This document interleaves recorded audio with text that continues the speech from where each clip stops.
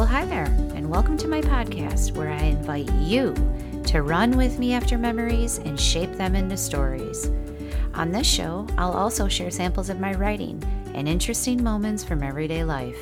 I'm your host, Ruru Sig, and you're listening to my podcast, The Story Chaser. Welcome back, folks. This is Season 2, Episode 6. It is my 17th recording here on The Story Chaser.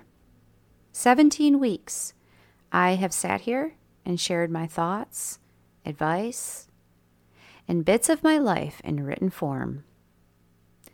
Tonight's episode, I want to inspire your ideas, inventions, dreams.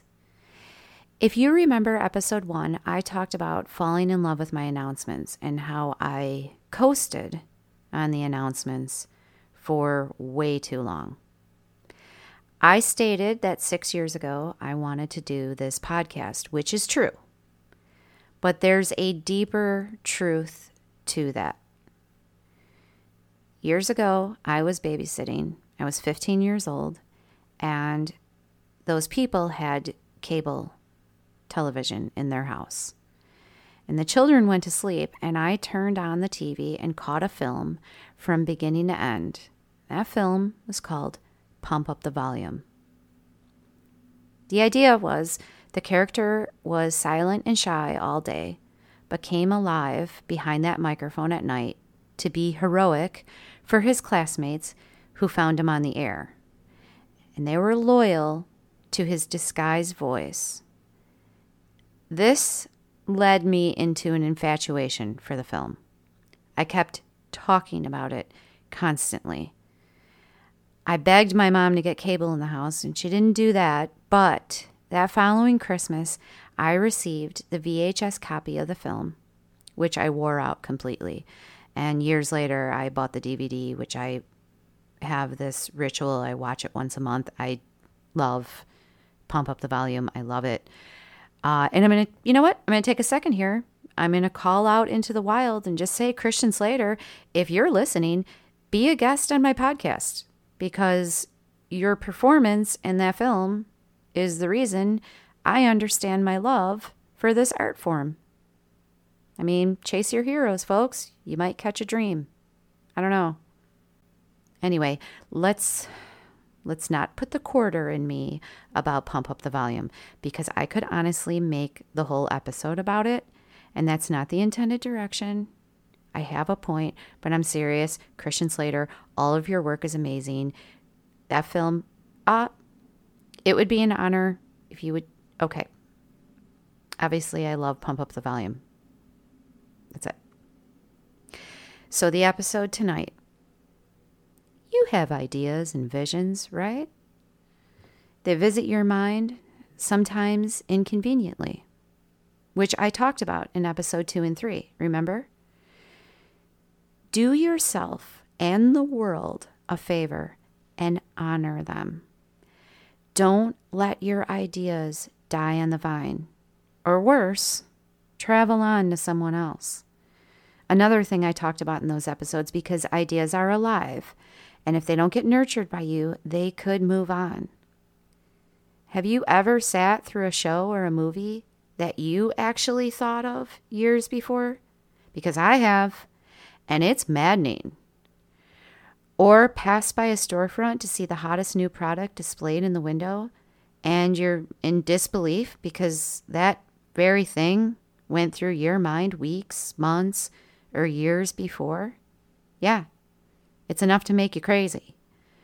But you have no one else to blame but yourself if you don't try. I brought up that film at age 15 because I'm about to turn 45 this summer. So age 15 was 30 years ago. 30, right? 30 years ago, I went to bed after watching it and fantasized about having a show like he did in the film. Guys, what if I tried it sooner? I don't know what it could have been.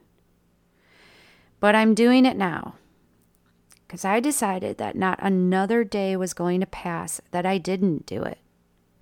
Start your dream now. Get yourself a small pocket notebook and list the visions as they pass through your mind. Develop your thoughts. Get a plan in motion. Your capabilities haven't even been tapped yet. Believe me. And the first step I suggest taking is list the questions and the fears that stop you. We all have them. I listed mine for the podcast, and here it is. What if some members of my family don't like it? What if there are days I don't have any listeners?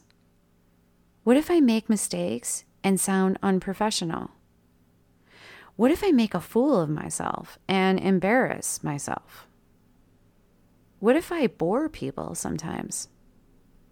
What if I get in too deep and I can't organize my thoughts? What if I compare myself to other podcasters and their show is better? And you know what? I can check off each one. I'm serious. They all happened. So, like now what? Those fears came true. And I've got news for you. Checking off that list is way less impactful than the haunting regret of never doing it in the first place. And that's a true statement. Okay? So I'm still going forward because this show has a place in the world. I made certain of that. And there's a good list of questions too, an ongoing list after the fact. What if the podcast inspires other people to create their art? What if there are days that I have many listeners, people I know and don't know? What if people start talking with their family and friends about cherished memories and nice moments are created because they listen to the stories from my life? What if people come to my day job and before walking out the door, poke their head over the counter and say, "Please keep writing. I love your stuff." What if I get emails, texts, and private messages about how much people are loving the show?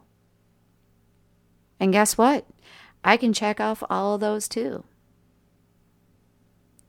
I'm so happy I'm doing the podcast finally, and I want that same happiness for you. So get started. Go get that vision. Make it a reality. I created this podcast to share bits of my upcoming book. But this show is like a tree, and there's branches here, there, going everywhere, and one is the hope to wake up your memories to and grow conversations. Another branch is to try this style of performing, sitting at a microphone, sending my voice out there.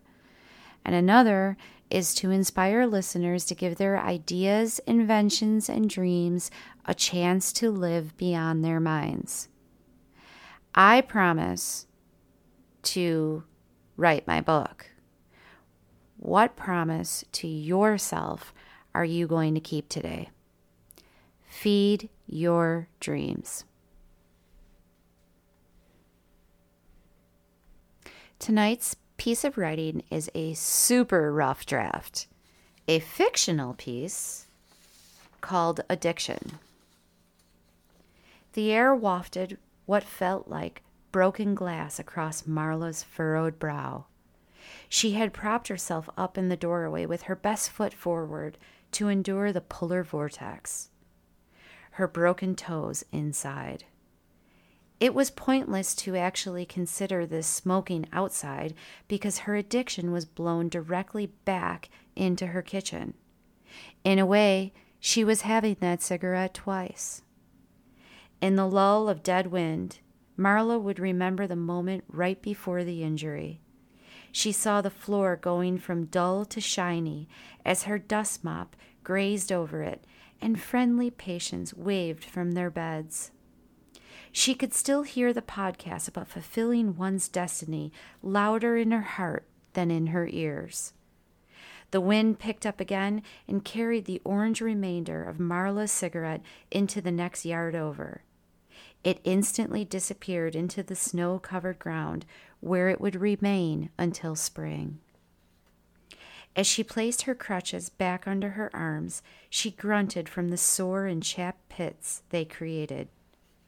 The journey back to her living room was 3 times longer than it was yesterday, when bones were still intact. Yesterday was an entirely different day until 2:25 p.m., which was the perfect time for a midday snack. Why couldn't the vending machine just drop the cookies? Marla sat and cried, questioning. Through her tears, she was haunted with the memories of her slip-proof work shoe pounding the front of that machine. The time was ticking away moments of her precious break from work and her absolute need for chocolate. It was the moment when her toes snapped that the bag of cookies finally dropped. Marla was unable to retrieve them because of the lightning heat traveling from her foot up to her mouth, where it escaped in one long cry. Marla decided to cheer herself up by scratching off some instant lotto tickets that night. The quarter had to be flipped within her fingers several times to allow the gray dust to fall as she unveiled a series of images. She became excited as their pattern mirrored the big win in the diagram, lining the top of the ticket. She only had one square left to scratch. Marla fantasized her future mansion surrounded with rose gardens. She quickly had imaginary conversations with her cleaning staff about how to do their jobs properly, as she once did, a working gal.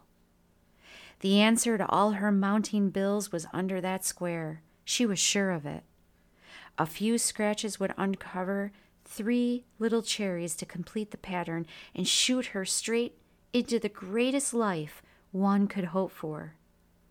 The wind rattled the windows and shook piles of snow from the trees, crashing down, synchronizing to Marla's mad scratching. While propping herself back up on those crutches, she slid another cigarette out of the box and made her way to the back door again. On the coffee table remained a scratch-off ticket, revealing an image of 2 cherries and a chocolate chip cookie.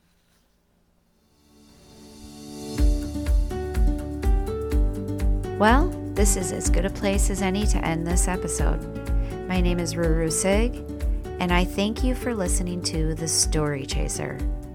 Remember, there are stories everywhere. The key is to focus in on the little memories to find the bigger moments. My promise to you is that I'll keep chasing those stories. Be well, folks, and go ahead. Have a wonderful life.